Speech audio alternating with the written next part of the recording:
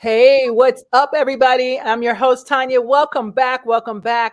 I'm so happy to have you all back. I don't know, I need to give you time to get on, but that's okay. In the meantime, I have a special guest with me tonight who has been in recovery for a long time. I call him my brother from a past life. He's the awesomest person, and he has a beautiful soul. Please welcome my friend Justin Mantell. Justin! Hey everybody, how are you? Oh, man, how are you? I'm good. It's been a while, huh? No, listen, it's been 2 years, right? It's Okay, yeah, I we've think been that we've I been think through a we lot. talked the What? beginning of the pandemic, right? Yeah, actually, a few months before the pandemic started. Wow. So Yeah, see, look at yep. that. See, I am so happy to have you here because I want to talk all things addiction and recovery and God. And I think you're the perfect person to do it. 'Cause your energy, only your energy can match mine. So first time while I hit up your page and tell your friends where to go, I need you to tell me, just give people just a brief history of your story so they can understand why we're talking. By the way, everybody, I'm not a doctor, I'm not a therapist, and neither is Justin. But here's two things. I was an addiction specialist for over 15 years. I have a Case Act T. That's my only form of training. So I have no official whatever PhDs, whatever. But I've lived life. I'm the child of an addict. I was born an addict baby. Justin is in recovery, has been in recovery, has been done the whole gamut. So we're really into people healing people. That's it. Period. There's no special magic tricks coming out of a bag. This is it. This is what you're gonna get. Yep. So if you're into trying to figure out how to stay sober, how to help your friends that are not sober, how to help parents who are not sober, this is probably where you want to be right now. So thank you for tuning in. Justin, you're the best. Go ahead, share your story with us real quick. So before we start, I really feel compelled to definitely have a moment of silence for these innocent people in Ukraine and what's going on over there. You know, looking at that makes me really grateful for the country that we live in. We have our problems, things suck, but I mean, we have it pretty good. You know, we're not, buildings aren't being blown up, and it's a very scary thing. And I just, my heart goes out to them. And so please, let's just have a moment of silence for them. Let's do that.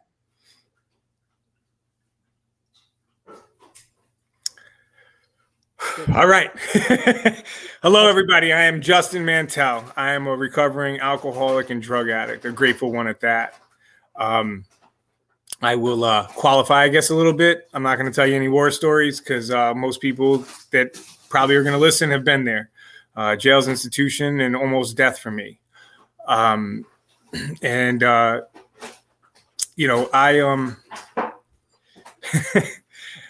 in and out of recovery for a long time.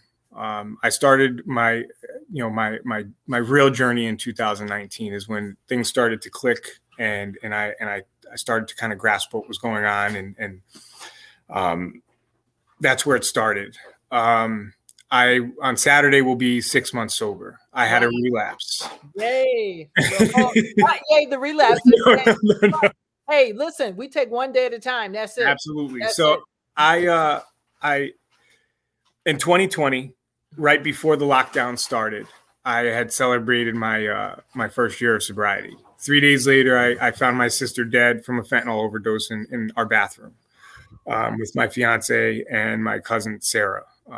I'm not going to go into that, but anyways, so I was already starting to kind of push away, and my first year of recovery, I was desperate and I wanted to get sober and all that stuff. And there was unsureties and fears and all that kind of stuff. I started to do service work and it was a good thing. It made me feel good. But what I allowed it to do was make my head big, and it stopped me from remaining teachable. I thought I friggin' knew everything, and I didn't. And the one thing I sure the hell didn't know how to handle was finding my sister dead. By the grace of God, I was able to be the brother to her that I never was. I'm grateful for that. It was a very hard time. 6 weeks later, my best friend died, fentanyl overdose. 5 days later, an awesome person. He was 24 years old. He probably would have been the next Juice WRLD if anybody knows who Juice WRLD is. Yes, I know who Juice WRLD is. Yeah, this kid was amazing, and Juice WRLD was one of his favorite guys. He produced all his own music. I have some of it. But anyways, then my fiance's father died because of COVID. I remember that. Oh Yeah. yeah. My fiance, her alcoholism was going crazy, and my alcoholism and addictive behavior started to come out because I wasn't going to meetings. Right. I was working and coming home. I would stop doing the work. Right. I'm going to tell anybody Important. that gets sober, if you stop doing the work and you stop staying connected, you will go back out. It may not be right away. It took a months for me to go back out, but I did. Right. And I'm not ashamed of it. It happens, or it happened. Right. Now I think I'm better equipped to handle, handle life a lot better. I have a great sponsor, and the 12 steps are a very crucial thing for people like me. Yes, very crucial. Well, that's the thing. I mean, I find that what leads you to recovery is the same things that you got to remember to stay in recovery. Absolutely. That's how I feel. I feel sometimes we get so caught up in the world, people, places, and things that we think like, oh, I'm good. I'm fine. I can do this. I got this. And then the next thing you know, you're in a whirlwind and you're like, whoa, wait a minute. Absolutely. And the way I work this is how I view my sobriety and my faith, or my connection to God. So if I want to stay sober, right? Like I have to do these things. I have to be of service. Right. I don't have to, but I want to be of service, because that is something that fills that spiritual hole that people like me carry. Right. Addiction and alcoholism, to me, in my experience, for me, it starts with the spirit. Yes. Everything is connected to the spirit. So if your spirit is sick, then your brain and your body are going to be sick.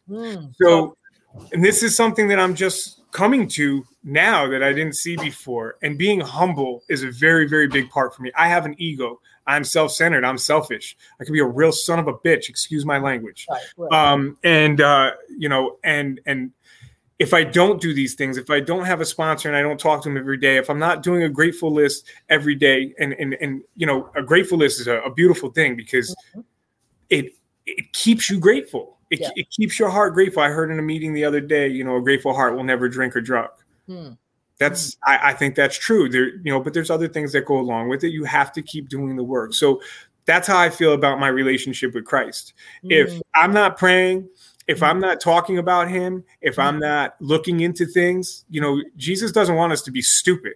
And, he talks about in, last days and stuff, like that his people will be fooled for lack of knowledge. Right. Because we're lazy, and I'm guilty of it. I'm very guilty of it. So not you, everybody. I can't sit here and preach and say I read the Bible every day and I get on my knees and every day, because I don't. Right. I'm just an average guy trying. Not even try. I hate that word. That's another thing. Take that word "try" out of your vocabulary, because when you're trying, you already admitted that you're going to fail. So. That's a good point. And then the other thing that I like too is instead of saying things are a problem, and when you use that word problem, it blows things up. It makes it I don't know, it does something to, at least for me, for my brain. When you say problem, I get that sinking feeling. But if it's a situation or an issue, then there's a way for there to be a solution. For me at least. So I try to keep those words out of my, and but is another big one. Anything after but is bullshit, right?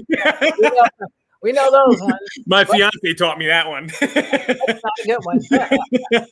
So what do you think when it comes to relapse again? Is it people, places, things, or just what's being complacent in so it can, for me in my experience, it can be all of those things. With my experience of my last relapse, it was because I isolated. I stopped. Right. I stopped doing the work. I've always believed this, but I believe this more today than I ever have. The opposite of addiction is connection. I'm connected now. Like I'm connected with, I have a great sponsor. My fiance's in the 12-step program. I have friends that are in the, like I work with great people that know that I'm in recovery and people like me that pester you.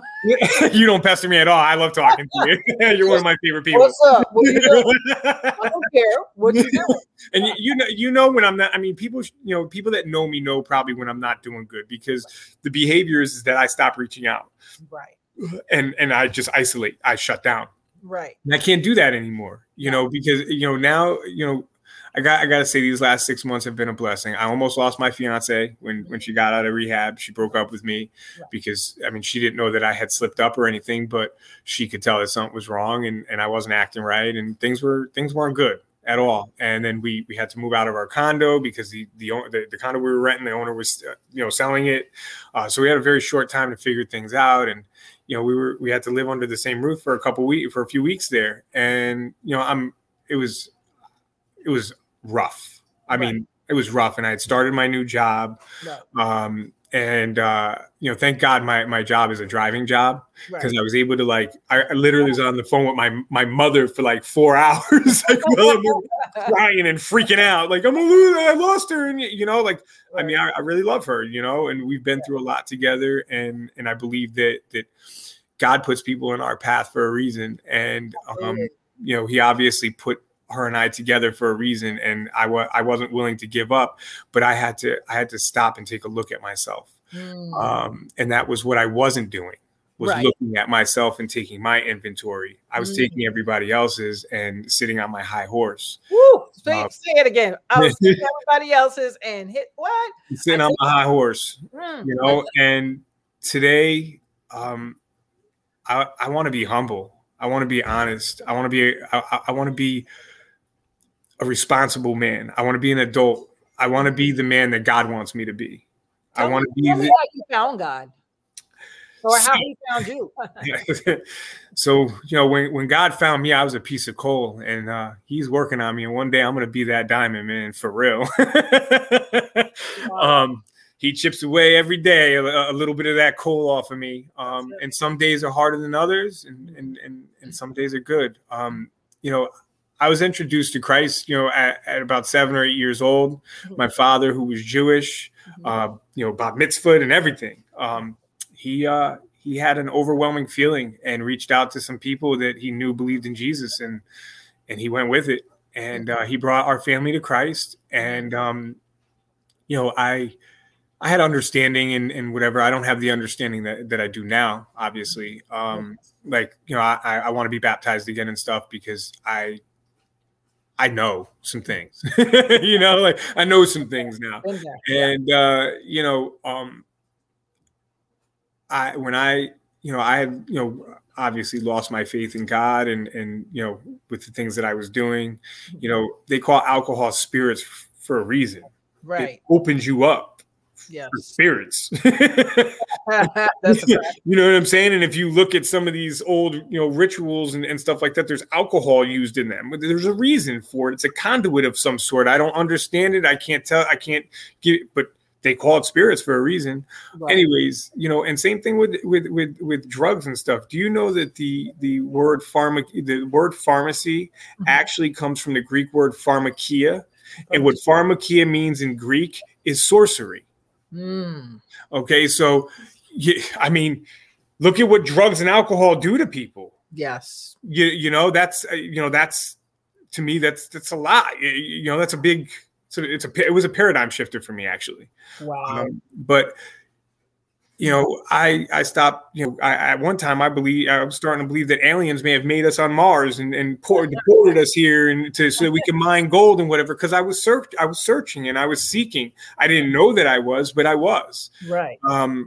Then when my dad died in 2016, I had a really, really hard time with that, and I ended up moving down to Georgia a year later, and I got mixed up with the meth and all that stuff. But I was seeking God, and I was watching some things on YouTube that caught my eye, and I started listening to these guys. And so, I was listening, but I don't think I was really sure or anything like that. And but I started getting further into it. And what really brought me to my strong belief in Christ is the book of Enoch.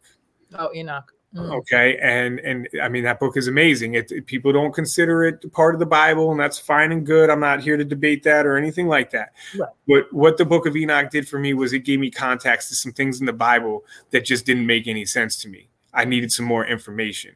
Okay. And you know, I heard a scripture the other day. I think it was in John, where he said that if he wrote about the miracles that Jesus did on earth, the world couldn't hold the books. Right? You know what I'm saying? So we got to think that, you know, there was other people here and other creations and other beings that weren't, you know, put in the Bible. Right. You know what I'm saying? But if you're grounded in the Bible and you start looking at these other books, you know, the Apocryphas, Jasher actually is Book of the Upright, and that's actually spoken about in the Bible. We don't know if it is that book, but there's some things in there that are good, and it says out of the mouth of 2 or 3 witnesses, that's where the truth is. If you hear it out of 2 or 3 witnesses, then it's probably the truth, you know, or not probably, it's definitely the truth. So, you know, when I listen to these guys, they're grounded in the Bible, but they look at the Agamadi Codex and the Adventures of Gilgamesh and all that stuff, and it actually all kind of aligns. You know what I'm saying? It's like a big history lesson, and I love history. And so these are the things that brought me to God. And another thing that I don't speak about much when I share with anybody is what happened to me when I was in Georgia. Okay. I had to walk about 2 miles from a hotel that I slept outside of in the middle of December. This is my fiance, everybody. Hey, what's up, Mine? How are you? And I walked to this Walmart, and this girl was coming to pick me up, and so we could go do drugs. And I needed to charge my phone. And there was like a outlet right on the wall outside of Walmart. Thank God for the down south Walmarts. Wow. So outside. Wait, I'm sitting on the bench with my phone plugged in, and just, you know, I'm, you know, waiting for, you know, my ride to come. And I'm sitting there, and when I first get there, and I had a suitcase. Like, I walked with like a suitcase and a duffel bag like over my shoulder. Wow. with a brown leather Italian trench coat. And then a black top coat. That's how cold it was. I had like frostbite on my face from sleeping outside. Yeah. And I was probably all of like 100 and like maybe 80 pounds or something when at that time. Yeah, it's not pretty. It doesn't look good on a 6'4" guy. Are you 6'4", Justin? I'm 6'4", yeah. Oh my God.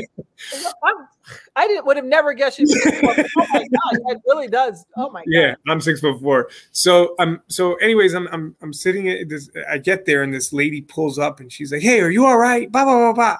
And I'm like, "Yeah, I'm all right." And, you know, I kind of, I guess, looked like a bum or whatever, you know.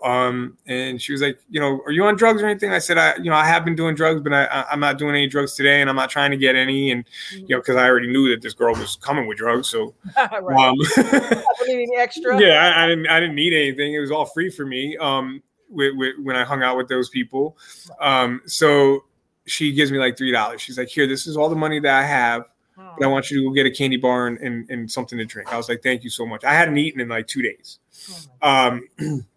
So I go inside, I grab something to drink, and I grab a Snickers bar, and I'm sitting out there, and I'm waiting. And I see this lady, and she's, you know, she got out of her car, and she's like walking towards, you know, the door, and I'm sitting there, and she looks at me, and I smile. I say, "Hello, miss, how are you?" And she says, "I'm good, how are you?" And she goes inside, and so then, you know, I'm still sitting there. It's been like, you know, a half hour. She comes back out, and I see her leave.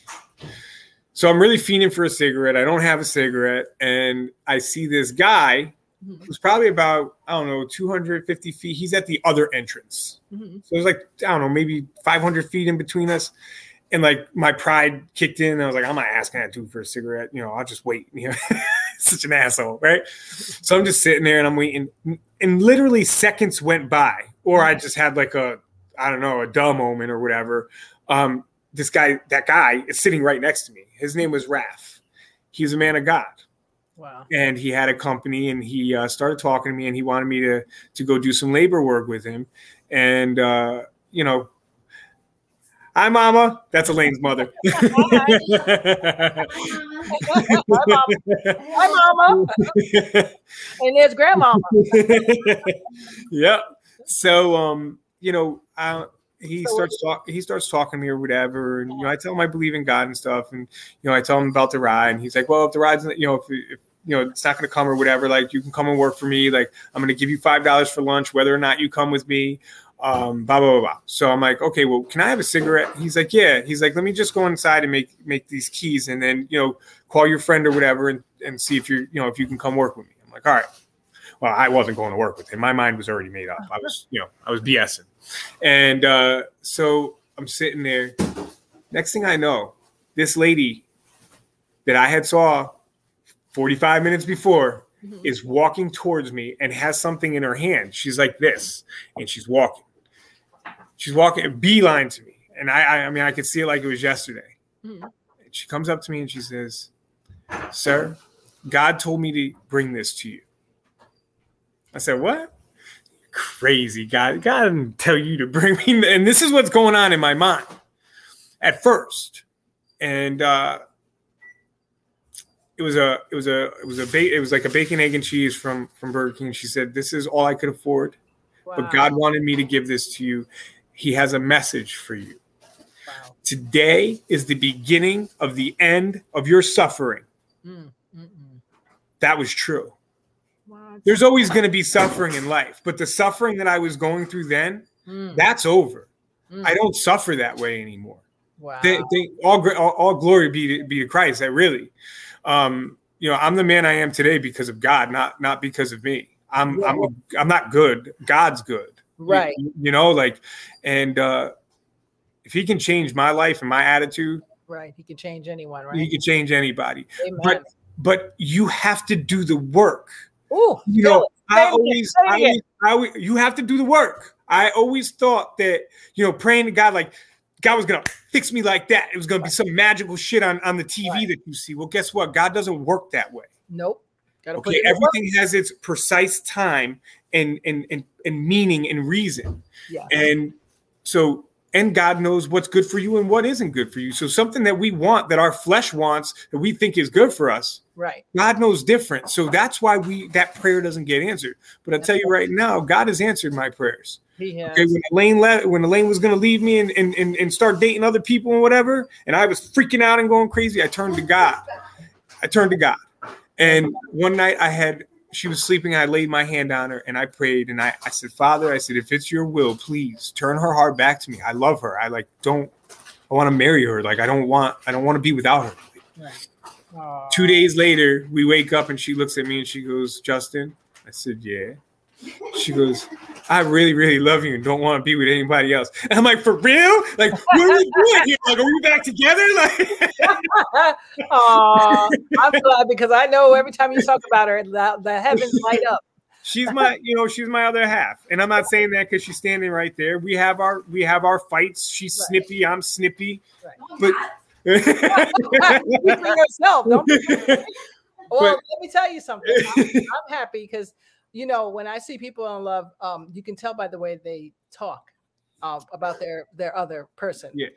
And their spirit's always up. And it seems like, and I didn't know you all that long, but I know since I know the day that she walked in, you're always on the up and you're always trying to be positive. Even if something knocks you down, you're always trying to spin it some good way. Well, I mean, for instance, this week, I had 2 days, man, where my emotions became unmanageable. The first step of Alcoholics Anonymous is we admit that we were powerless and admit that our lives have become unmanageable, right? So, like, I know I'm powerless. I have power through admitting that I'm powerless because of the grace of God.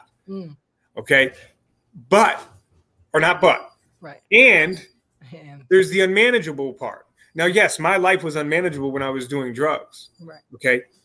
Now my life is manageable. Okay. I pay my bills. I do what I'm supposed to, the best I can, right. All of that. But there's that other part where you become emotionally unmanageable, right. Where that could lead you to a drink or a drug. Yes. So I was like this for a couple of days, and I hadn't went to a meeting, and I talked to my sponsor, and my insecurity, trust issue, all of it, all of it. Right. And I don't want to be mean, and I don't want to take it out on anybody. So I don't say anything. I'm very quiet, but it affects my household. It affects everybody around me. So I have to find a better way to do that. Because I didn't really know what was going on. And then I went and I sat in a meeting. I went straight from work to a meeting, and I shared. And I said in the meeting, I said, I really don't want to effing be here right now. Excuse my language, but I'm glad I'm here. And I said whatever I said afterwards. And actually that meeting, they were talking about step one. And I had said, like, it like dawned on me, like, as I was speaking, my emotions are unmanageable. That's what's going. That's why I feel all freaking stupid right now. Well, I was going to say, I have when we get off air, I got a good trick for you. And it has to do with energy and light. I forgot Bob Proctor, who just passed away, God rest his soul. He talks about that, and they talk about it in secret. If basically it's a Tanya's version, if you're not charged up and you don't have a place, a charging station, that's what happens. You get drained. And if the energy is not put into the right category, it can become a depression rather than, okay, I'm going to make another book today, or I'm going to do this at work today, or I'm going to. And I mean, when I'm not going to speak for anybody else, when I'm in those modes or whatever, if I'm watching, like, if God speaks very clearly about this, to like be careful of what we intake into our body, not just food and drinks and stuff like that, but also the stuff that we watch and we listen to. Yeah. These things have pre-programming, and I mean governments have been studying this stuff and they use it against us all the time. Absolutely. So I'm today, Elaine and I, we went into a store, right? Mm-hmm. And listen, everybody can believe what they want to believe. I'm not judging you or anything like that, but I know what offends my God. Right. And I know that these idols and these things, they're offensive to God. And I've never been this way before. Right. And I go into the store and I'm literally cringing, and Elaine's looking at me and she's going, "Are you all right?" Like, yeah, she's like, God, right? What she had? What was it? There was like Buddhas, and then there was a big statue of Shiva, who's the destroyer, right? Who's one of the bloodlines of the fallen angel. She's part of the Nephilim bloodline. Right. So I know all of these things. I'm not going to talk about that stuff now because it's an addiction thing. But we can do another podcast on fallen angels and all that craziness. I'll do with that one because I'll tell you right now, if you really read your Bible and you read your Bible and interpret it like literally, but before you read it, you ask God to send you the Holy Spirit for understanding, and you start reading some of those things. Mm-hmm. Stuff starts to open up, and really, we have a very supernatural God in a very supernatural world. There's a veil over us where we can't see a lot of these things. If you're starting to see now, the veil's starting to be lifted. More UFO sightings, more abductions, and all that kind of stuff. Right. So, I mean, stuff's getting real. It's about to get really real. My favorite book in the Bible is Revelations. And that's I wrote a rap song on it. I call myself, some people say it's not good to say that. And my mom used to be like, don't say that. But a third eye, which we all have, a gut instinct, we all have it. It's just some of us were literally born with veils over our face, I'll just say, or can see things more than others. There are some people that God has given the gift to see those things and to help people and to detach people. Listen, I believe in the Bible. I believe in God. I believe in the devil. I believe Lucifer. I don't believe Satan and Lucifer are the same being. Right. It's very clear that it's not, that they're not or whatever. There's a hierarchy in all of this, in this spiritual realm. Right. Uh-oh. Did I just lose my Justin? Uh-oh. Give me 1 second, guys. What I'll do is go to a video and hopefully he'll come back. I want to play these 3 TikTok videos. Justin? Yeah. Oh, good. Okay. I was going to go to these 3 TikToks I want to show. Okay. On addiction. One is my friend Tara Dowling. She's going to be one of my speakers May 20th for our Zoom for foster kids, talking about addiction. Her mom died of addiction, but she's doing this great documentary on addiction. And I'm just going to share a piece of it. It's a piece with her mother. So she puts trigger warning, even though she's not doing anything, but maybe the talk or something, perhaps what she said was that. And then a young lady who actually ended up homeless because of her addiction.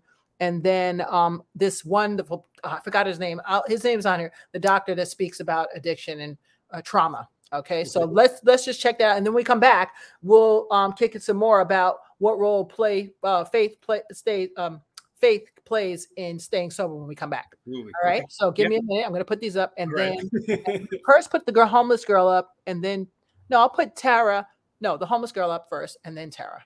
Okay. How old are you? I'm 19. 19. Yeah. And are you homeless right now? Yeah. How long have you been homeless? Like maybe 3 years now.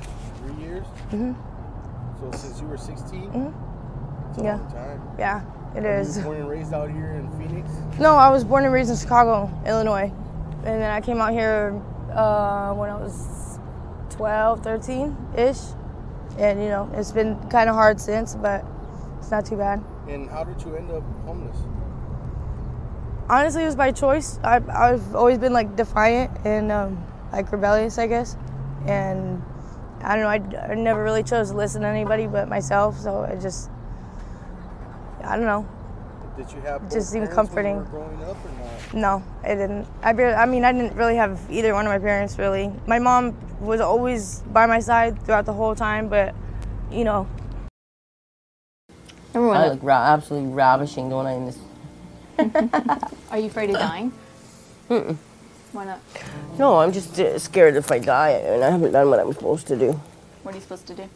Well, I don't know, Tara, but just don't want to die without having to, you know, accomplished something. Finish this movie or, you know. No, I don't think about dying. That's just a silly thing to think. You know, at times I do, because I wonder about the after death. And I wonder what's going to happen to my soul. Have you ever questioned why your life turned out this way? No. Yes, of course I have. I don't know why, though. Why I'm an addict and you're not. Not that. No, I know. You know what I mean? What made me different, yeah. Do you appreciate what I'm doing with the film? I think it's wonderful. I think and if it can save one person and get one family to understand each other, then it's worth every embarrassing moment of you coming to my door. Thank you. Trauma creates coping mechanisms. Now, one of the ways that we cope when children are traumatized, one of the ways they cope with it is to soothe themselves, and then that's where addictions come in. But another way to cope would be is if you get the message that you're not good enough, that you are not worthy enough, then you might spend the rest of your life trying to prove that you are. And how do you do that? By being very nice to everybody. By never saying how you feel, because they might not like how you feel. By never expressing healthy anger when somebody's crossing your boundaries. By working too hard to prove that you're worthwhile. That's why I was a workaholic doctor, because I got the message as an infant, as a Jewish infant under the Nazis in the Second World War. I got the message that the world didn't want me, I wasn't good enough. Well, then you spend the rest of your life compensating by taking on too much, and you're stressing yourself. And those stresses have an impact on your physiology. They have an impact on your immune system. They have an impact on your cardiovascular system, on your heart, on your nervous system. They can cause disease. So most diseases that most of my colleagues, the physicians, think they're just random, arbitrary diseases, they're not random or arbitrary at all. They're the result of life-strong stresses that result from a child's attempt to compensate.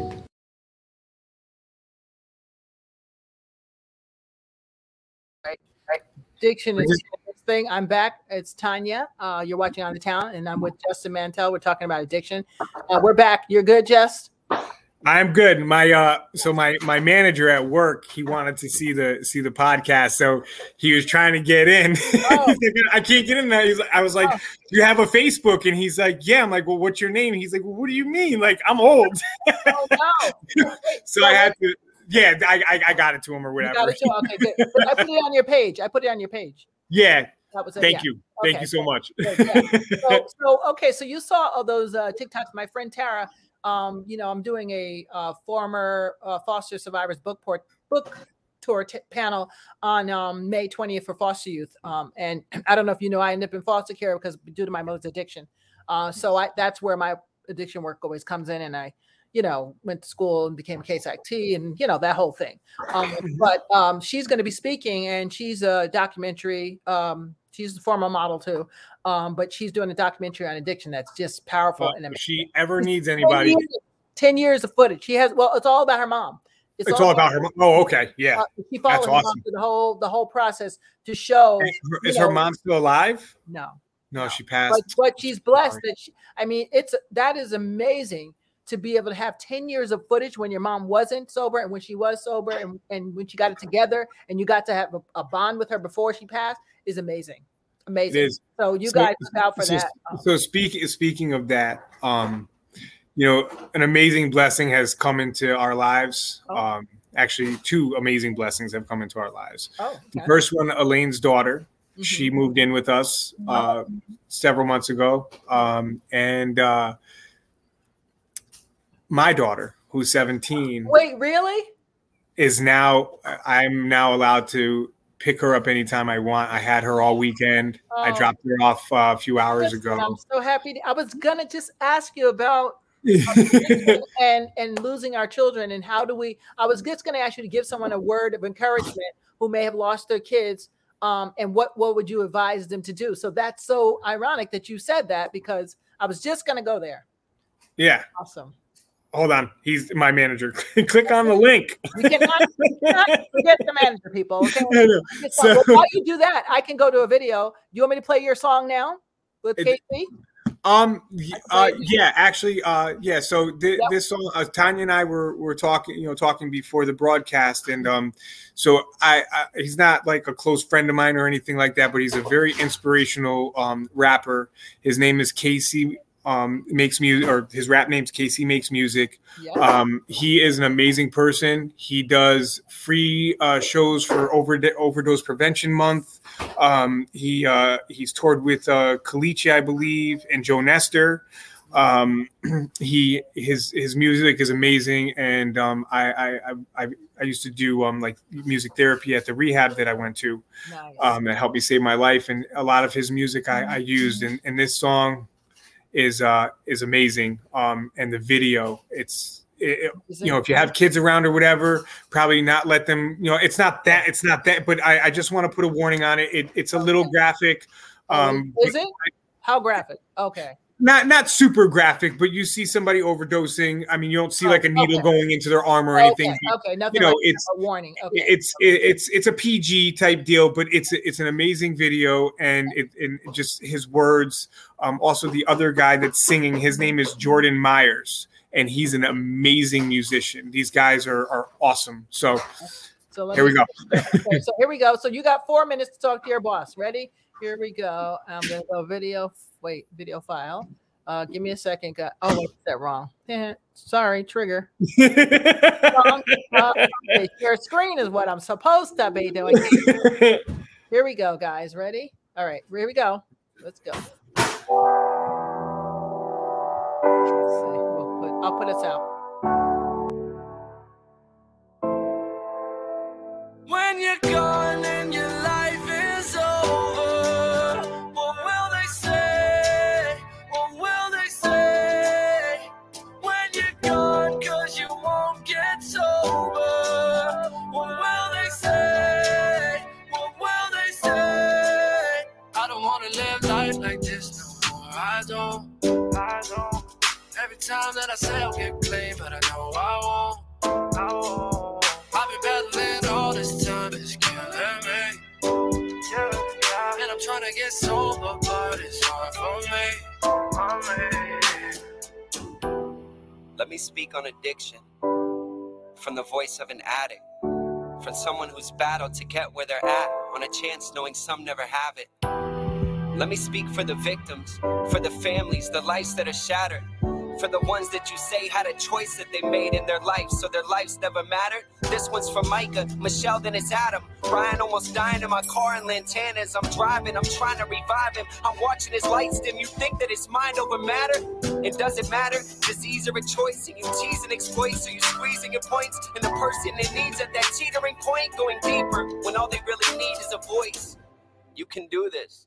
When you're gone and your life is over, what will they say?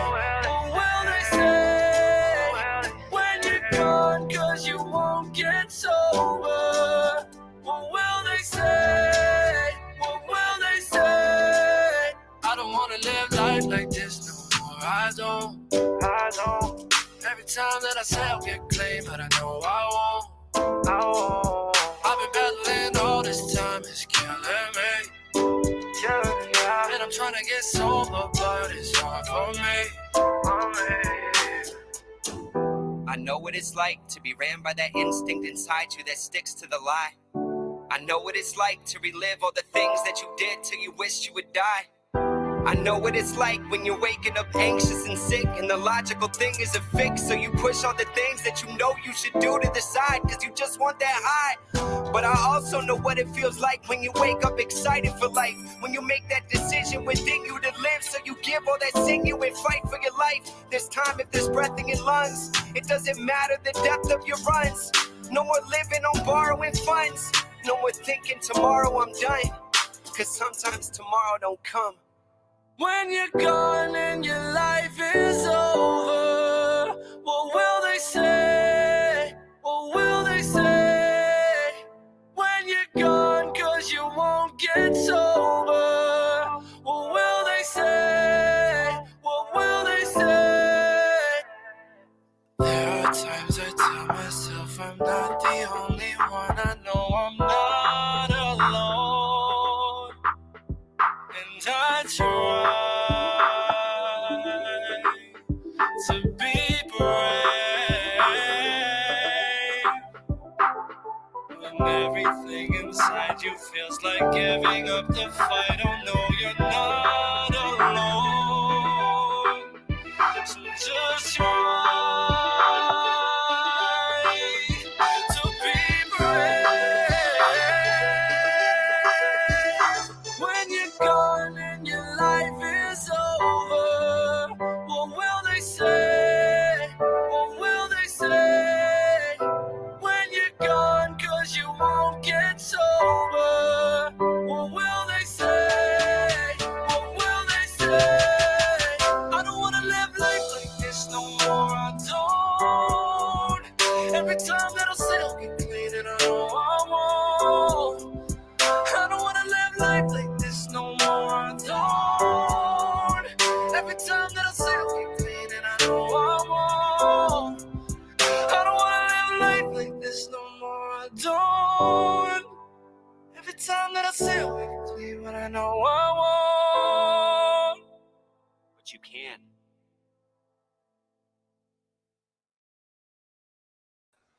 Oof. Wow. Well, welcome back. Welcome back. Welcome back. That was KC. That's a great video. And thank you for the trigger warning. I'm glad you gave it to me beforehand. No, the video that I saw, I guess I must have missed that part where the blood was. I didn't know that, and I apologize for that. No, that's okay. We put the trigger. I put the trigger warning just to be safe. Yeah, but I think it's a very. That was me. I think it's a necessary video because it is. You know, for me, when I listen to that, like, what will they say when I die? What do I want them to say when I die? That's it. What you know what I'm saying? Like when I leave this world, like, what am I going to leave the people with that love me, that are in my life? Yes. Am I going to leave them heartache and oh, he was a shitty person, or am I going to leave them with hope and you know, hey, you know, positive, you know, something positive. And you know, that's what I want my. I guess I don't really care about legacy or anything like that, but you know, that's what I want to be. I want to be an honest, godly man, and you know, we live in a broken world, and it's not easy. It's progress, not perfection. Nope. As much as I want to be perfect, right? I'm not, and I've accepted that, and I'm okay with that today. And I gotta accept it and be okay with it every day, but one day at a time. One day at a time. That's you it. know, another great thing I heard is if one foot's in the past and one foot's in the future, then you're pissing on today. So let's stay in today, right? That's a very good way to look at it. Absolutely. Go ahead. No, go ahead.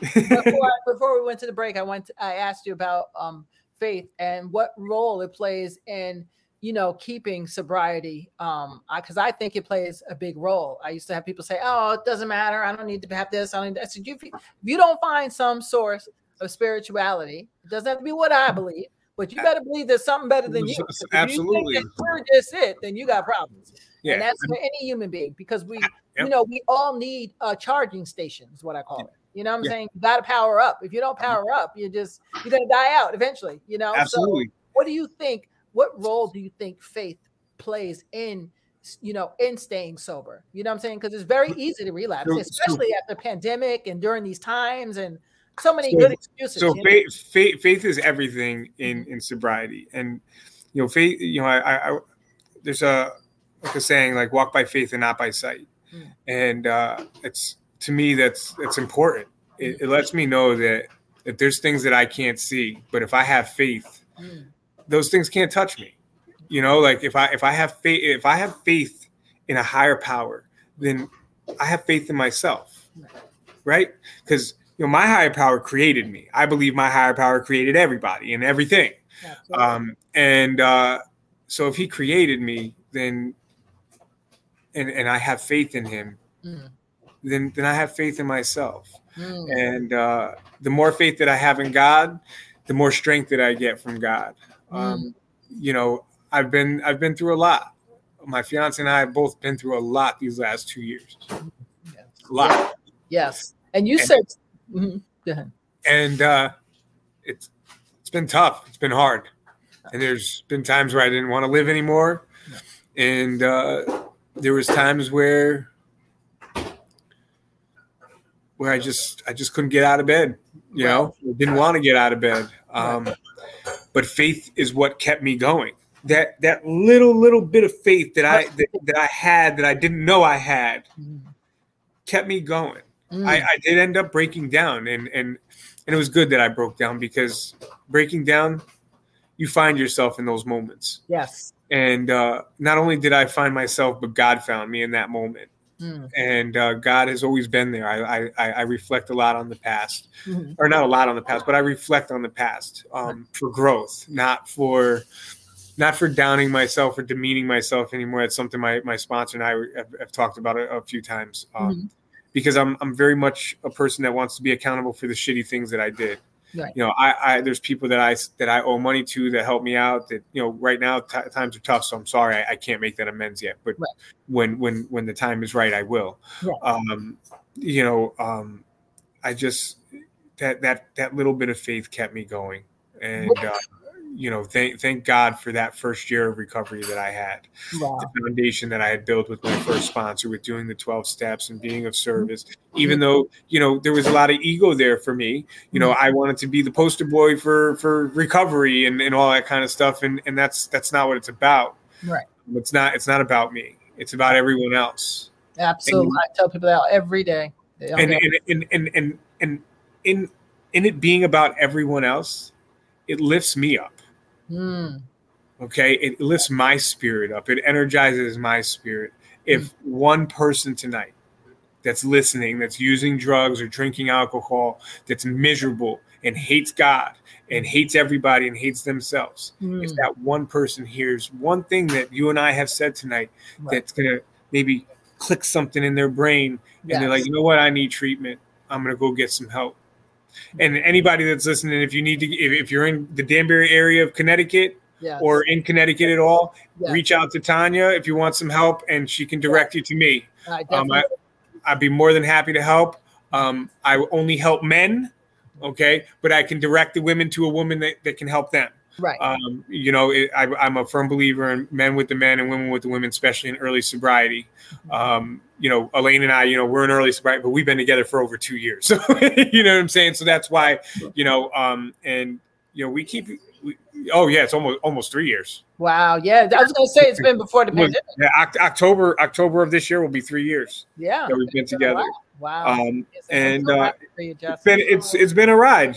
It's been tough for the both of us. And, you know, it's amazing how God, when you have faith and you pray, how things change. And another thing I want to say to anybody that's listening that's an alcoholic or a drug addict, if you don't change what's going on inside of you, you're never going to get sober. If you're not willing to change what's going on inside of you, you're going to have a very, very hard time getting sober. a very hard time.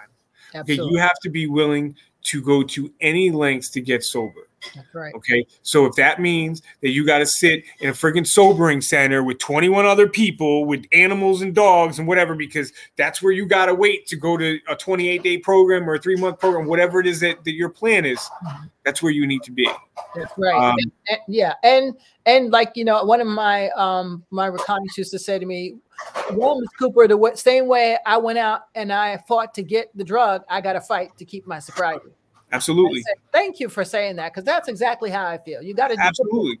Listen, there's days where it's like, what's the point in this? But then you think about it. There's a big point. Look, I look at everything that I have in my life right now. I don't have a lot, but what I do have is a blessing from God. My job, my manager, the guys that I work with at work, my home life with my fiance, my future stepdaughter, my daughter being back in my life. Like, it's a big deal, especially with my daughter being back in my life. My daughter hasn't been in my life in 16 years. I gave her to my sister when she was 1.5 years old. Okay, my daughter's going to be 18 in 9 days, and I have her back in my life, and I'm able to be a part of the solution instead of the problem like I used to be. Right. I handle things a lot differently. And with Elaine with me, it's even better, because when maybe I'm a little off or whatever on something, she'll pull me aside and talk to me. She did that to me last night, and she was 100% right. So I'm very fortunate. I have a great fiance who, let me tell you something, this girl works hard for her recovery. Sponsor, talks to her sponsor every day, goes to a meeting every single day of the week. And on the weekends, sometimes we do 4 meetings on the weekends. Wow. Yeah, and she goes in at 7:15 in the morning every day to a meeting. Wow. So, you know, she works very hard, and she's an inspiration for me. Yes. You know, and it's funny how the tables turn. When I met her, I was coming up on 1 year and she had a few months or a few days or whatever. I didn't know that. But, you know, now she's you know, she's got 8 months, and she's doing book work, and there's such a change in her, and there's so much beauty, and she wants to help. You know, women and all that kind of stuff. And it's amazing to see. It's amazing to see her relationship with her daughter blossom. Right. It's amazing. She's so great with my daughter. You know, my daughter is having a hard time in life. You know, she didn't know that I was her father for a very, very long time. She thought I was her uncle. Right. And it was, you know, I still wasn't around. You know, my sister kept me out of her life, and rightfully so.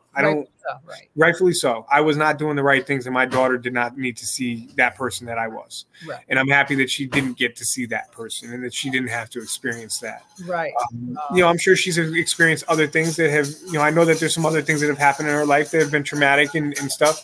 But my sister loves her, and you know, she's very well taken care of. So, you know, she's going to be, you know, there's some things going on, and, you know, that my sister's not happy about or whatever. And that, you know, that's normal. Right. But when my daughter graduates high school, she's going to have to leave my sister's house, you know, because she wants to do what she wants to do. And she, you know, boys and, you know, drinking a little bit. And, you know, so I've introduced her to Alcoholics Anonymous. Not last weekend, but the weekend before, I had her the whole weekend. She did 3 meetings with us that weekend. This weekend, we did 2 meetings, and her and I spent a lot of time together. But Elaine is amazing with her. Elaine makes her feel like she's her daughter. She has a good bond, you know, starting to, you know, have a bond with her and everything. It's a beautiful thing. So these are the blessings and the promises that happen when you decide to take your head out of your ass. Okay. And take your head out of your ass. Stop thinking that you know everything, and that everything that you do is right and correct. Right. And just shut up and listen. Right. And take some suggestions, because people that are in these rooms of the 12-step programs, you know, I choose, you know, Alcoholics Anonymous because I identify as an alcohol. Alcohol was always there whether the drugs were there or not. Alcohol was always there. Right. So, you know, you know, when my sponsor suggests something to me, it's stupid for me not to at least take it into consideration. Right. Right. You know, So I take those things into consideration. And him and I have talked. I told him, I said, there's going to be things that you're going to tell me that I don't want to do, that I don't think are right for me, and I'm going to tell you. Right. And, you know, it's okay. Like I love my sponsor. He's awesome.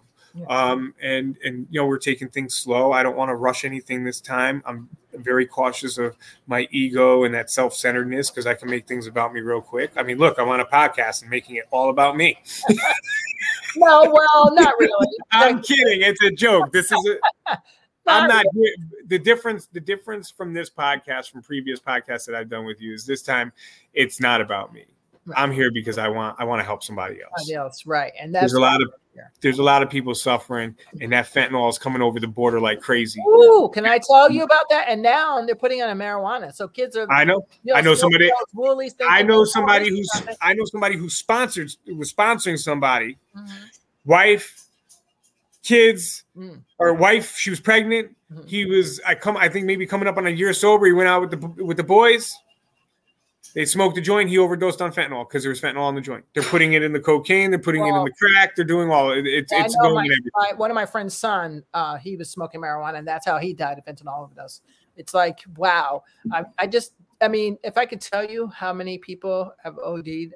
So the statistic, as I know it, as of right now, or my information right now, it's over 100,000 people that had died in the year 2021 from fentanyl overdoses. Okay, so if there's something that's a pandemic or an epidemic, I think that it would be this. Yeah. Well, you see, well, I know we're not going to go too much into politics. We're not going to go into politics, but I see that Biden and them are giving money for what do they call it? Now I don't want to subscribe to the part where people are like they give it for crack pipes, because that's not true.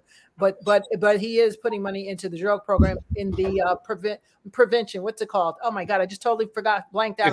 I know what you're talking about, but it's like a prevention box. It's a needle, but clean needle program. Yeah. But I personally, even when I was a counselor, I don't like them. I don't ascribe to them, because I understand the half part is, yes, they're getting clean needles, and yes, we can cut down on AIDS. But the other half says to me, that's not good to be like, here, just go ahead and have a ball and come back whenever you're ready.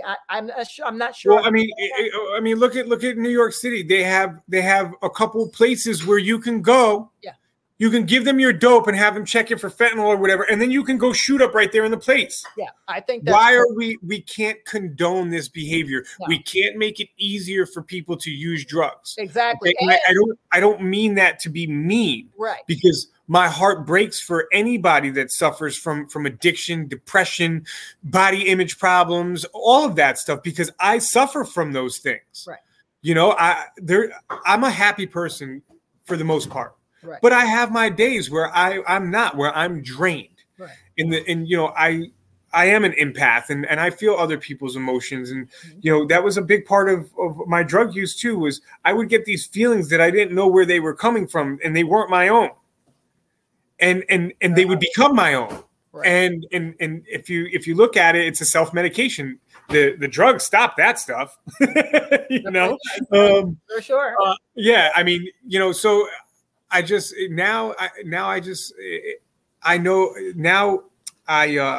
when I wake up in the morning, I don't do it every morning, but I get on my knees and I pray. Right. Getting on my knees and praying is a very, very hard thing for me to do. Right. It's a very humbling thing to do. Right. And you know, the God that I believe in wants you to come to him humbly.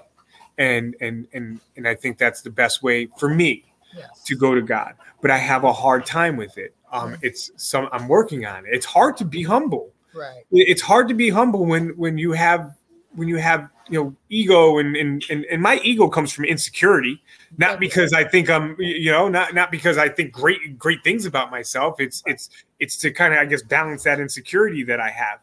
But what happens is the ego's too strong and it takes over everything. Yes. You know, so like when I prayed tonight, I got on my knees and I prayed tonight before I did the podcast with you, and I asked God to, you know, let me be an instrument, right. And whatever was going to come out of my mouth was going to be something that he would want me to say, or that he would say to help somebody to come to him, or, you know, and get sober. You know, I mean, of course you got to. It's not just going to Christ. There's work that has to be done. Yes. I mean, You you know have what to I'm take saying? steps. All the steps have to be taken. Absolutely. Yeah. I believe that God will meet you halfway. Yes. Okay. He will always meet you halfway. He's always there. He'll Mm. meet you halfway, but you have to do the work to get to him. You know, like, I mean, I look at it this way, right? This is how I look at God. I look at God as like a dad, right? Like he's a dad. So if I do something wrong, there's going to be consequences for it. If I do something right, there's going to be blessings for it. Okay. I may want something, but he's going to tell me no because it's not right for me, and he knows what's best for me. You know, like a parent. Right. And when I do things that transgress against him, it hurts him, and it upsets him, and it makes him angry with me. And but thank God for forgiveness, Right. because he forgives. And if God can forgive you, then you can forgive yourself. I've done some terrible things in my life.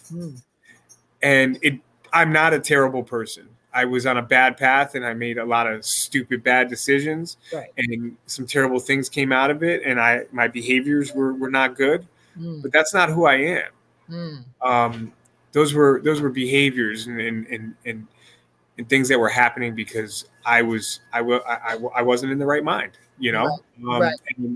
And now I'm slowly forgiving myself for these things. Right. And my little sister, I'm responsible in part for my sister's death. I'm not taking it as, oh, I'm responsible, poor me, pity party. No, that's not what's going on here. Right. What I'm saying is that my sister, I was an example. I was her big brother. Right. I gave her first line of dope.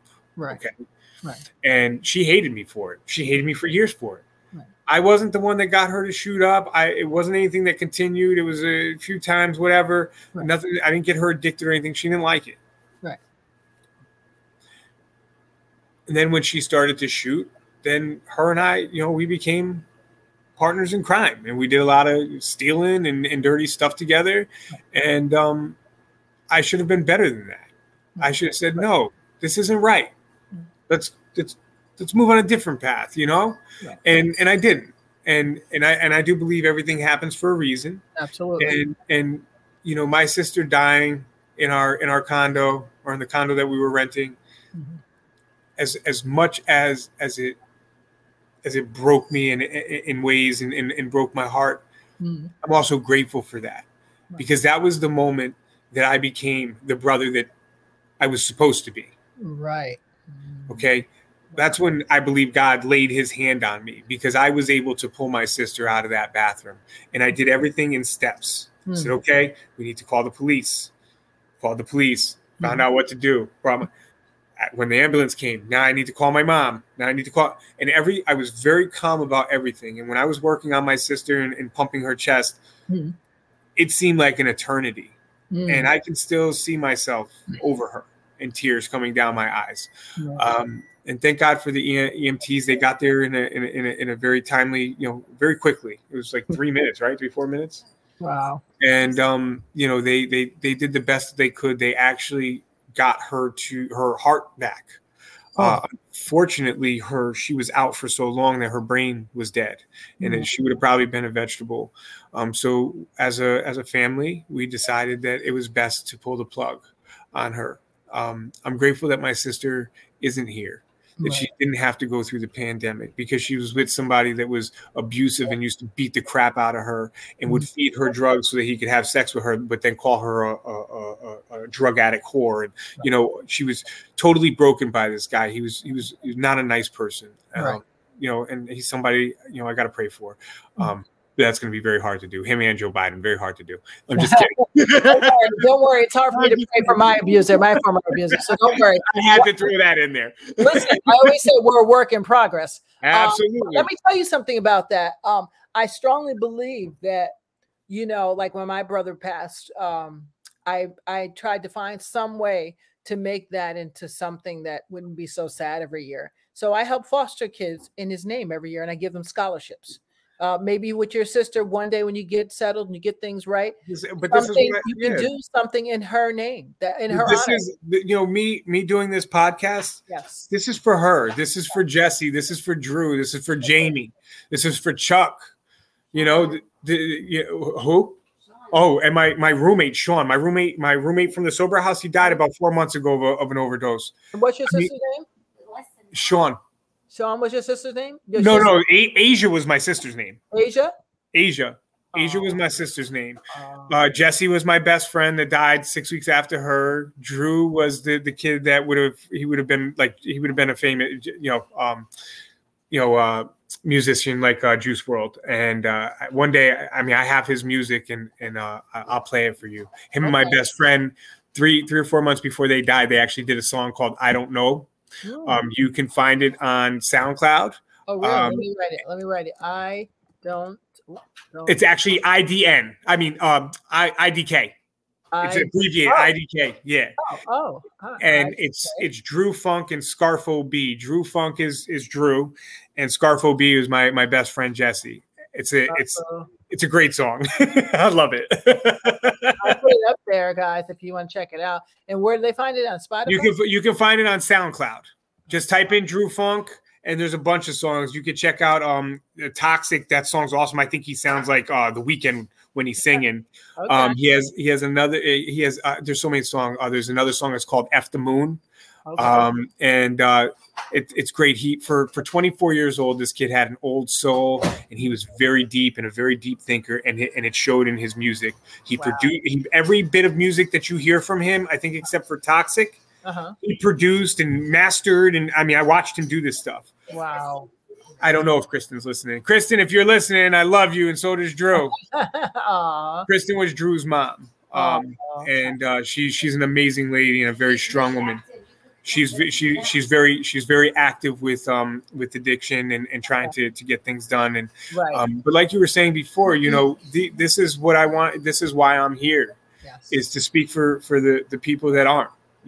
I've been blessed to be the person that can carry the message and not be the message. Right. Those people are the message. If you don't do the work, you're going to die eventually. That's right. Okay. And today it's not a matter of if, it's a matter of when. Okay. Right. Because whatever's going on in this world, and I'm not going to go into what I believe, but whatever is going on in this world, the good people, the people that do believe in God and but that are having trouble and all that kind of stuff, that have trouble with addiction, they're trying to kill us. I mean, they're flooding the streets with fentanyl. This drug is a killer. This much can kill you. Yes. See, when 7 months ago when I had my relapse, I did a very tiny bit of fentanyl and I fell out. I'm 6'4". Wow. I was probably 190 pounds or whatever because I was doing something else that I shouldn't have been doing. Right. And when Elaine came out of rehab and she when I went to visit her, she said, "You got real skinny." I said, "Yeah, I've been fasting," and that was true. I wasn't lying, but right, other things going on too. Right. And she knew, and she wasn't stupid. And when we met, I was this strong recovery guy, and I had lost all that, and I'm glad that I did because it wasn't. It stopped being from a good place. Right. And today I believe that it's coming from a good place. I genuinely want to help people. I genuinely want to have a good life. I want to be an example for the people around me. And I want to be, like I said earlier, who God wants me to be. And I think I'm becoming that man a little bit each day. Yes. Nothing happens overnight. Everything that is worth anything takes work. Another thing I will say, a saying that I love is, if you want something that you never had, you're going to have to do something that you've never done. That's it. So that means you're going to have to do some work, man. That's it. Well, Justin, I thank you so much for hanging out with us today. And absolutely, anytime. On recovery. And I'm so happy for you and Elaine, and you're both got your kids back. So for anybody that's out there who thinks that it's impossible to get your kids back or it's impossible to have a relationship with them, it's not impossible if you do the work. So I want people to know that, because a lot of people say, "Oh, I give up because my kids," and I was like, "Don't give up because of your kids. Maybe God wants you to get your stuff together."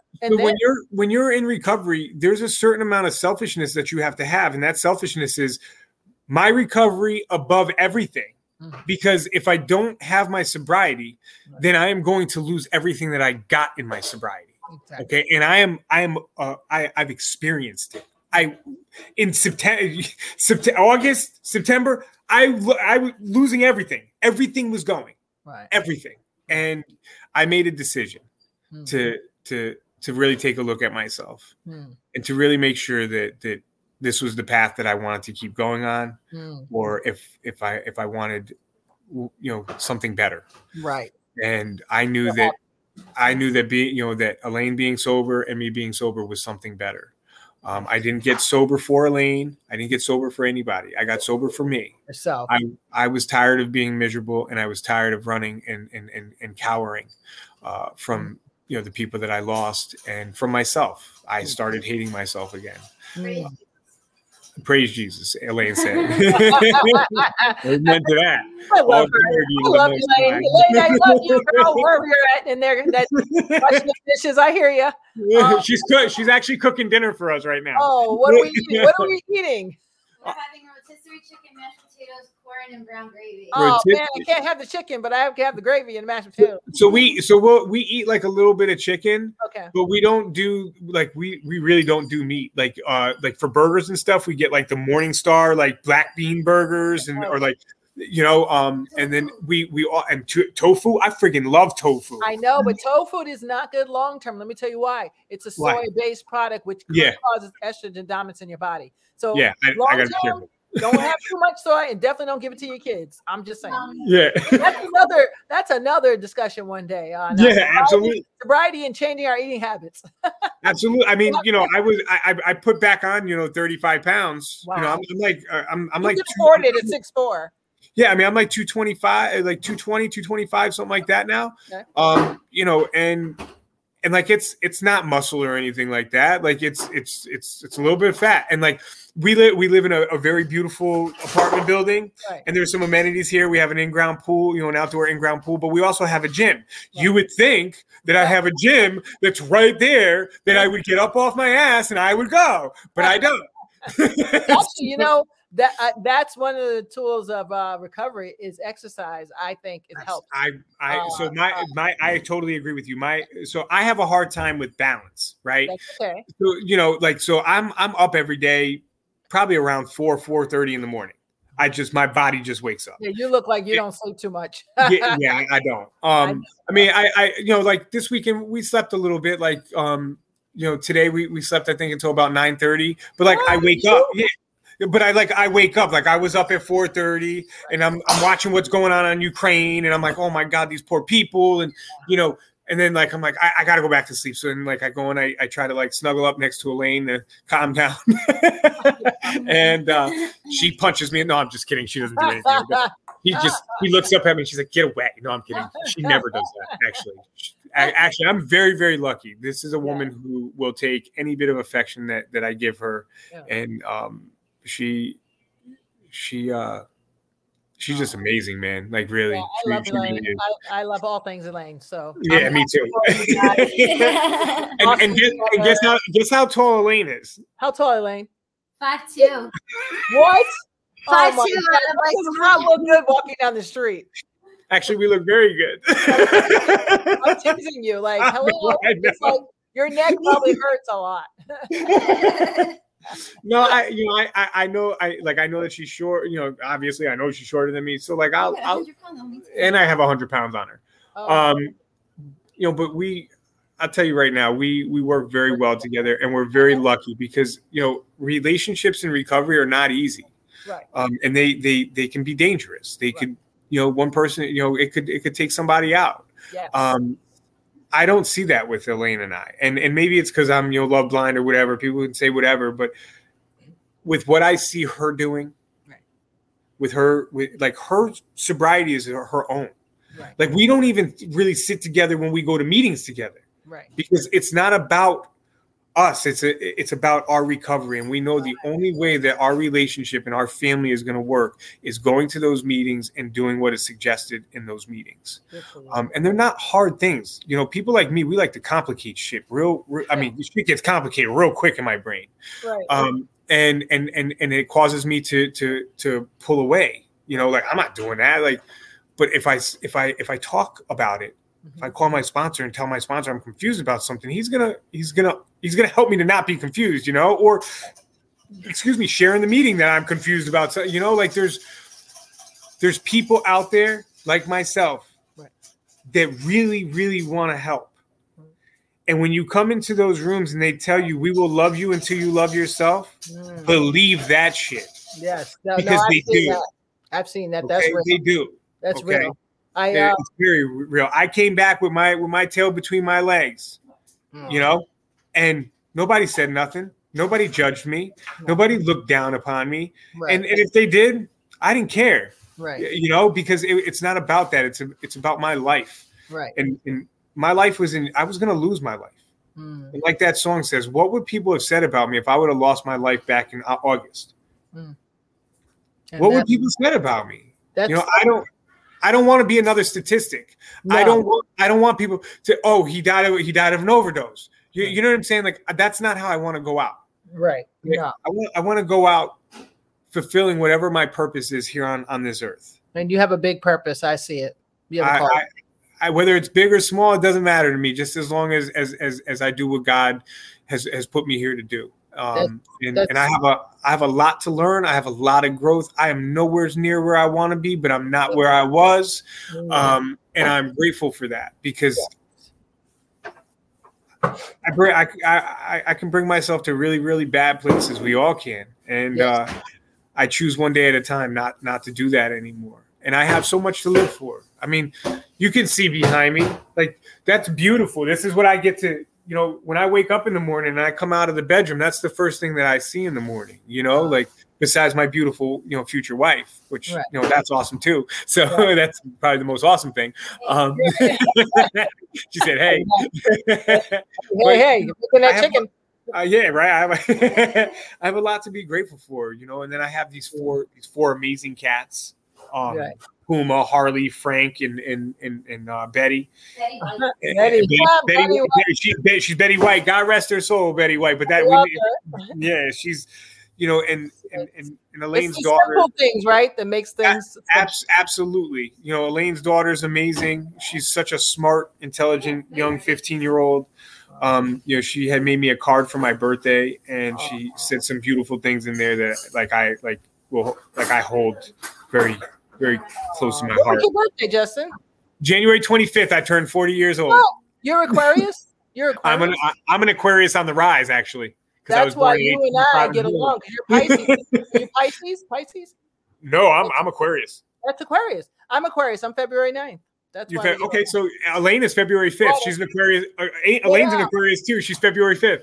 Water signs. Woo, water will roll. We can form into anything. I love it. So yeah, I mean, amazing. I just want to be there to help people, and if I can do that, I will. Also, I guess I'm gonna announce it on here. It's in the works. It's gonna take a little bit of time. Okay. It may not be this summer, but hopefully it will be definitely next summer. And I want Tanya to be involved with it. Absolutely. Because she does an amazing job and has a lot of knowledge for this kind of stuff.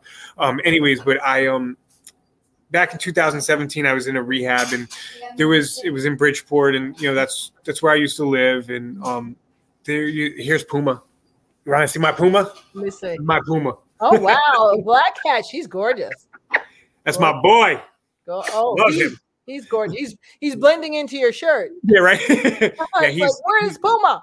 He looks like a panther. Wow. Like when he has just such distinct like facial structure. He's such a beautiful cat, and he's so chill. But anyways, so in 2017, I was in this rehab, and while I was in there was this festival going on called Gathering of the Vibes. Okay, and it's a jam band festival with hippies and all that stuff. And I'd been there a couple times when I was like 16 to pick up some weed and some drugs and whatever. At this festival in 2017, I think it was 14 people died of overdoses, and so something happened, it triggered my brain or whatever, and I wanted to make a festival for sober people. Ooh, yes. So the festival will be called Serenity Fest. Ooh. Ooh, yes. And I'm loving it. I'm trying. I have stuff written down, and there's things that I want to do. But the first year we're going to go light, because we don't know how it's going to work. And I have an idea for you when we get off the air. Okay. And I'll probably say I won't use GoFundMe, but I will use Give Send Go for donations for the festival. I won't do anything like that until I have a place and all that kind of stuff. And I will keep everybody posted. And I'll probably come on the podcast with you and announce it. I want to work together with you with it. My sponsors, somebody else that I want to be involved because he knows some things. Elaine's managerial skills and all of that. Like, she I want it's something that I want us to do together. This isn't a me thing. This is a we thing. Yeah. And music connects us. The rapper Casey that you heard, I want to ask him. If you're listening, Casey, that's my asking. I'm just kidding. I will ask you formally, but and so there's some really good music out there that is uplifting. I grew up on gangster rap and all that kind of stuff, and I'll tell you, it did influence me without me knowing it. I wanted to be a gangster. I wanted the money, drugs, hoes, and clothes. I wanted all that, and it was stupid. Because it led me nowhere, it led me nowhere. Right. It led me in this fantasy land where I thought I was going to be something that I was never going to be because that's not who I am or who I'm supposed to be. But I have a new love now, a new music love, and I found I can still like my same genre, but just different people like Casey's type, like Maverick City Choir. Oh my God, the Zach song Williams, Promises. Which one? Oh, yes. Oh my God, I'm in the shower singing that. What about Gyra? You know that one? What do you know about that? Yeah. Zach Williams. I feel Zach Williams. Also the Zach Brown band. The Zach Brown band. He has a song "Fear Is a Liar." Yes, I'm so into this. I mean, is it called Christian rock? So Skillet came out with a new song. It's called oh my goodness, what is it called? Hold on. I forgot you're a DJ, so that's why you're into music. Well, so music is a therapy for me, and I don't use it as much as I used to, because it was music that I was listening to that isn't good for my soul and isn't good for me, and I don't think is good for anybody. But that's not for me to judge or to tell anybody you shouldn't listen to this music. Listen to whatever you want to listen to. Find out on your own. Right. I choose to listen to music today that's going to uplift me, that's going to help me on my journey, not bind me from or what's the word I'm looking for? Confining me to one area of my life and be stuck there. Right. I don't want that. Like I have freedom today. Right. I have freedom from drugs. I have freedom from this world because I believe in Christ. Right. Now, they may beat my body. They may kill my body. But guess what? That's all right because I don't fear who can kill the body. I fear who can kill the soul. I'm with you on that one, buddy. Right? So, I really believe that, stuff that we watch. Now, I watch stuff because I found a love, I love history and all that kind of stuff, but I love finding out about different symbolisms, like symbolism that they used in Babylon and the ancient mysteries, religions, and all that kind of stuff. Like, I'm interested in all that stuff. I know that stuff is real. I just don't, I don't believe it. It goes against, it's against my, God. But anyways, so all of that stuff interests me. So a lot of these movies and stuff that I see, like the Marvel stuff and different stuff on Netflix, I now see these symbolisms like, oh shit, they're like putting it right there in our face and nobody's noticing. No, the music videos are the best ones. I mean, you can find the Grammy Awards and stuff like that. I'm like, I found out the Emmys. Yeah. Whatever that company. No, whatever the company is, the abbreviation for the name, it actually spells Satan. Hey, listen, nothing shocks me from Hollywood. Are you kidding? So Hollywood is the devil's playground. Absolutely. Well, I mean, Holly has to do with pagan worship. Yeah, and no, I mean, look, I'm gonna tell everybody right now. I had to come to Elaine this past Christmas and tell her this will be the last Christmas I'm celebrating. Right. I don't really like. I'm not a Christmas fan either. You know, it's not Jesus' birthday. The concept is just crazy. How is it someone's birthday? And you're getting presents. Because my kids, I used to tell them, oh, you want to celebrate something? What did you do to celebrate? So we have to go feed the homeless. And then maybe, if you're lucky, then maybe you'll get something. But if you're not feeding the homeless or doing something good, what's the point? Yeah. So that's how we look at holidays. And then if you switch the letters around in Santa, it spells Satan. So, and he's all red and everything. So, right. But the Christmas holiday is a pagan holiday. It is not a Christian holiday. It is not what we had. Do you know? Become one. I know. Listen, I know in England they love some Christmas. They would love some Christmas. Absolutely, but it's a paradigm shift because we've all been trained to celebrate this, and it's such a commercial holiday, and everybody's doing it, and it's like you're weird if you don't. Well, you know what? People that believe in God, that truly believe, we are peculiar people, and we're going to do peculiar things, and we are not going to follow what the rest of the world is doing. I used to follow what the rest of the world was doing, and it led me nowheres. Today, I'm following what God wants me to do, and you know what? I don't always know what God wants me to do. So you know what? There's people in my life that He's put there for me to talk to that can give me some insight and maybe about what I need to be doing. And you know, like I said, the opposite of addiction is connection.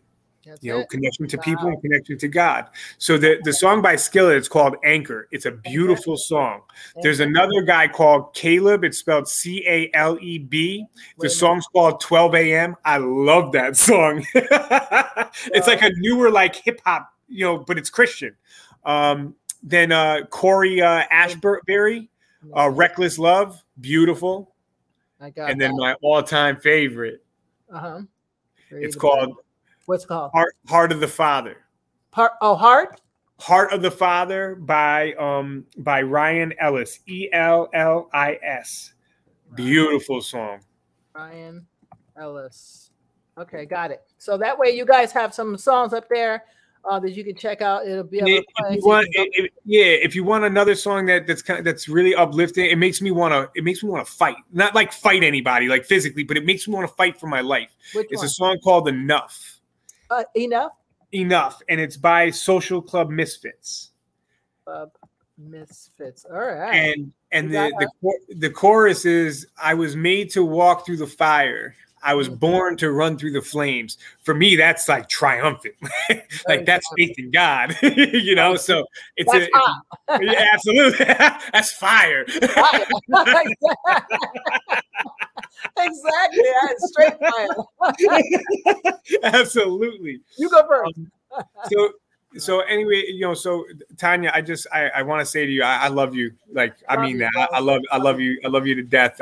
You have been here for me, these past couple years. No matter what, I could call you at any time. I know I didn't use the phone a whole lot. Yeah. But I've talked a couple times on the phone, and you know what I've been going through and stuff, or what I had been going through, and you were there with no judgment. Always got your back, bro. Always. No judgment. All love. From the day I met you, I have no idea why, but you are my brother from another mother. And I don't even know who the mother is. Absolutely. I feel you on that.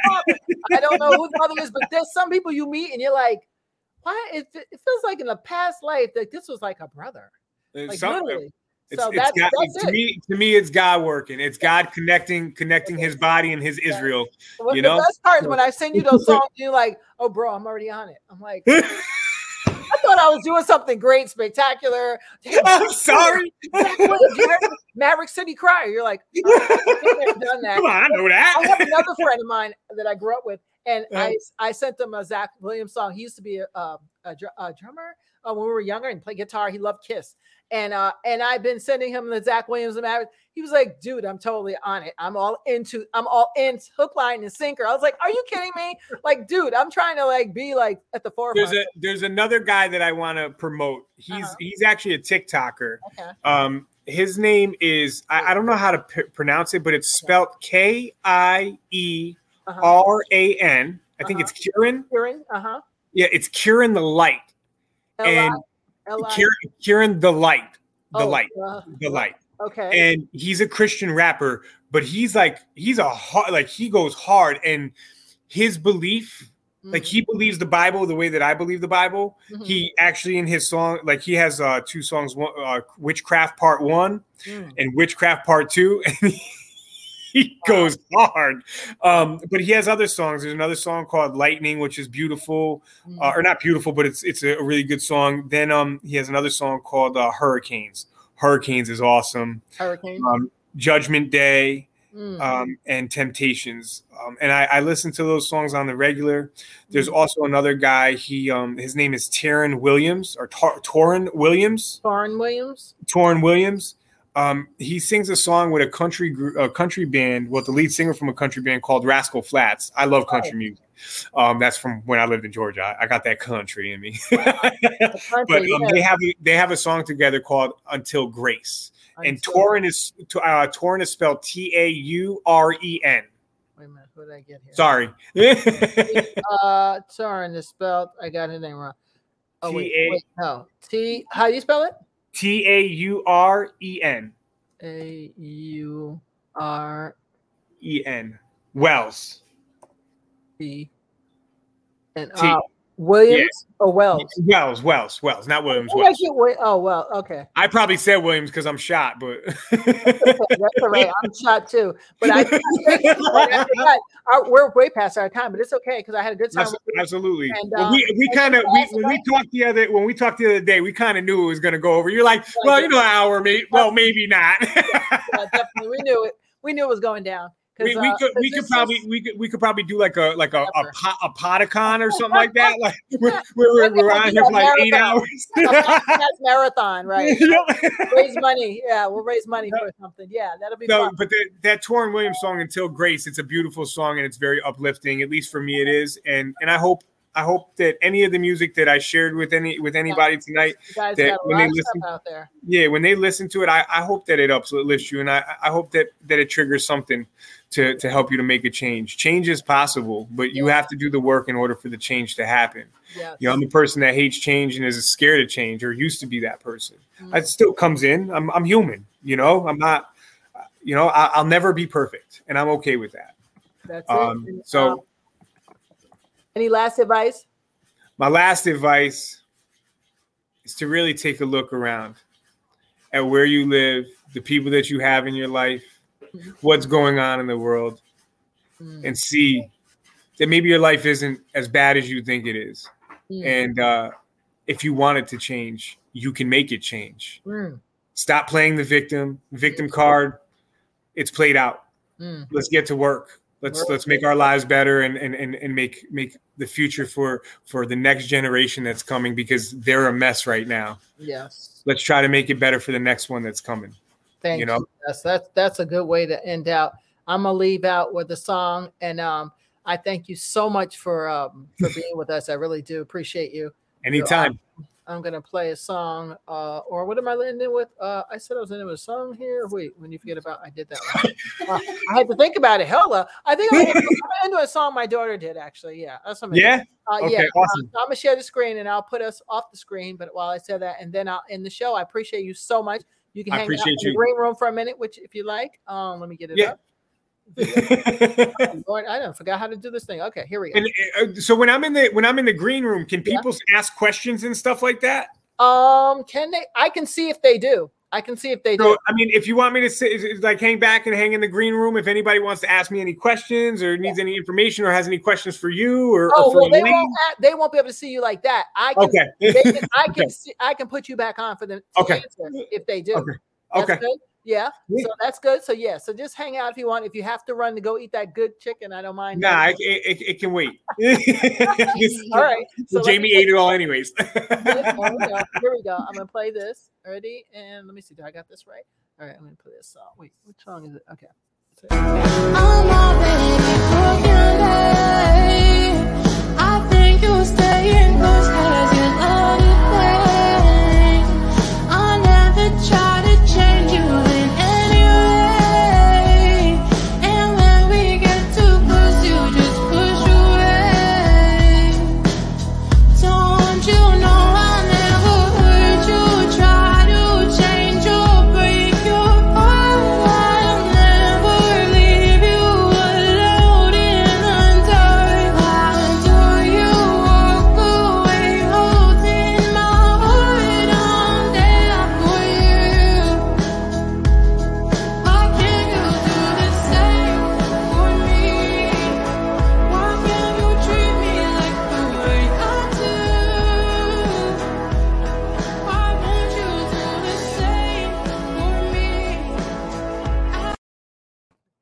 So we are back. I thank you very much. Your daughter is beautiful, and that was talented. That was great. I loved it. Yeah, she's a singer-songwriter too. So I just try to plug her when I can. Got to plug the family. Absolutely. Well, thank you, Elaine. Thank you for letting us borrow Justin for a minute. We appreciate you. Anytime. Guys both. One day I'll talk to you. Maybe you'll be in my documentary too. That'd be awesome. I would love to. Yeah. So we'll hook up after this. And Justin, don't let me forget to remind you of. I think I have a good location spot for you for that. Okay. Also, we got to talk about the Ghostwriter thing too. That's right. So let's whenever you make it happen. I'm around. I'm helping somebody with something for the next 2 weeks, but anytime call me. Yeah. I mean, you know, I'm out driving and whatever all day for work. Exactly. So I can call you. I can call you whenever. Anytime, bro. But yeah, I mean, we'll probably be able to set up something like on the weekends because I'm off Saturday and Sunday. Exactly. I'm and around. Tuesday. I'm here, brother. I ain't going nowhere. Me neither. Except for the heaven when it's time. That's it. Absolutely. But thank you guys so much for taking the time. And we're going to just rock out with this ending and then hang out for 1 second and we'll do an official goodbye. Ready? God bless you.